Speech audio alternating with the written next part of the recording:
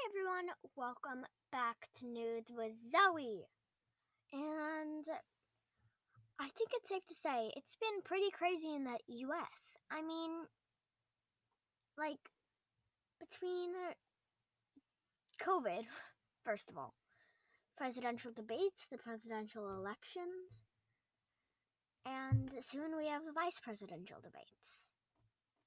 So, there's one other thing that I think most Americans will know. That's Ruth Bader Ginsburg, also known as the notorious RBG, and the nickname was based off of the notorious BIG. But she was an activist her entire life. She never stopped to fight for what's right. She never stopped and said, no, I can't do this. And not only that, but she was very equal. As a matter of fact, some of her best friends supported Trump. And let's just go with this. She didn't. So, but in the end, so many people had to compliment her. Even Donald Trump, the President of the United States of America, sadly, had to compliment her.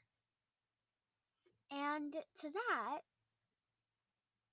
you think, wow, that's insane. It's true, though. United States of America. So, what she was an activist in was feminism, Black Lives Matter, and she believed that everyone was equal. We were all just put on this planet. We might look a bit different, but we were all put on this planet. And she had cancer 4 times. All those times, she just lived right through it. And even with her broken ribs, she went right to work every day. She was a Supreme Court justice appointed by Obama. And let's just say this. In court, she would never let her case go down. She would always make sure everyone against her, with her, had the equal voice. Also, some of her wishes to her granddaughter were, and I'm quoting this, my most fervent wish is to not be replaced until a new president is installed. And I think that's amazing because, and the occasional Trump supporter that respected RBG, they might have been flipped by that. And nothing ever stopped her from being her.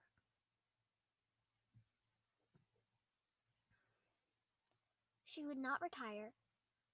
She would not do anything to put down her position and give it away. Now, Amy Coney Barrett. Who is she?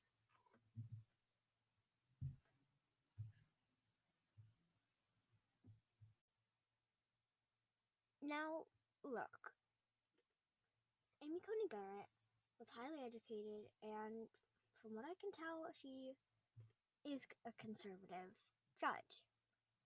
Now, she has wide views on the Second Amendment, and her wide views can't always be the best. Because when you have wide views on the Second Amendment, it's kind of like it's kind of like you are okay with it and you think people should still be allowed to do this.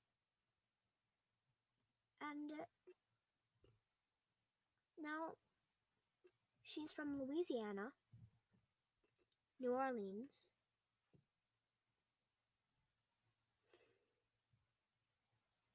and I feel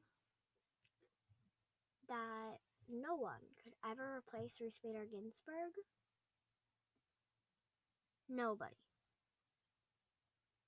Because Ruth Bader Ginsburg, not only would she not give up, she wouldn't give up fighting. She also made sure that she would take good care of herself. And she would never, ever walk away from questions or walk away from anything.